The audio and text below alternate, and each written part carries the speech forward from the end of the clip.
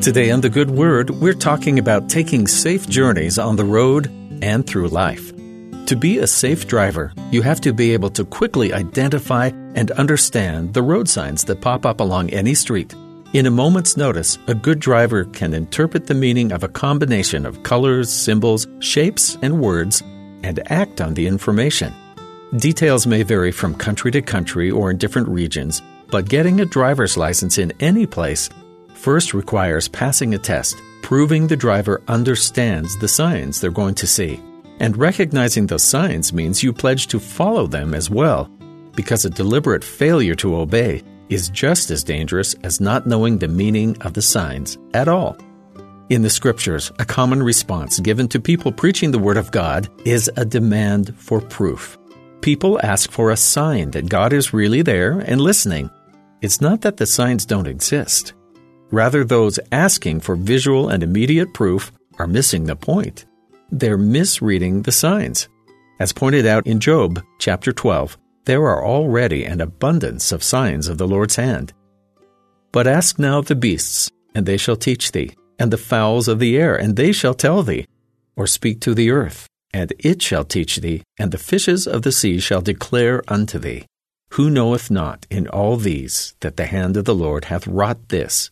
In whose hand is the soul of every living thing and the breath of all mankind? The message of Job is simple. All things testify of God and His plan. It's our responsibility to make sure we can understand what those signs mean. It can be easy to dismiss what's always in front of us without ever taking in the real meaning. In Alma 30 in the Book of Mormon, we see an example of Korihor arguing with Alma the prophet in bad faith. He later admits he had always known the truth, but denied God anyway, leading others away from a righteous path.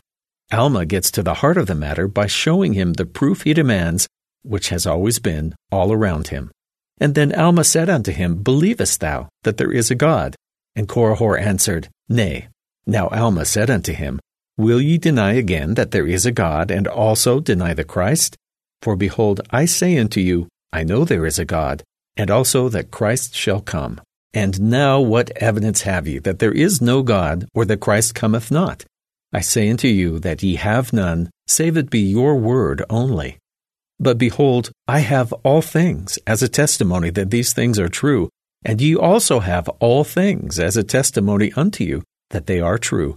And will ye deny them? Believest thou that these things are true?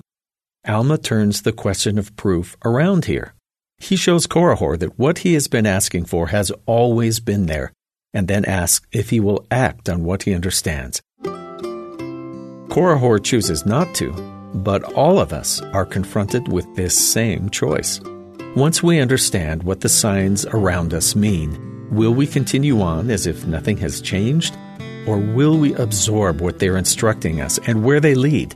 We've been given a roadmap to where we want to go, but it's up to us to follow the signs and follow the path that will get us there.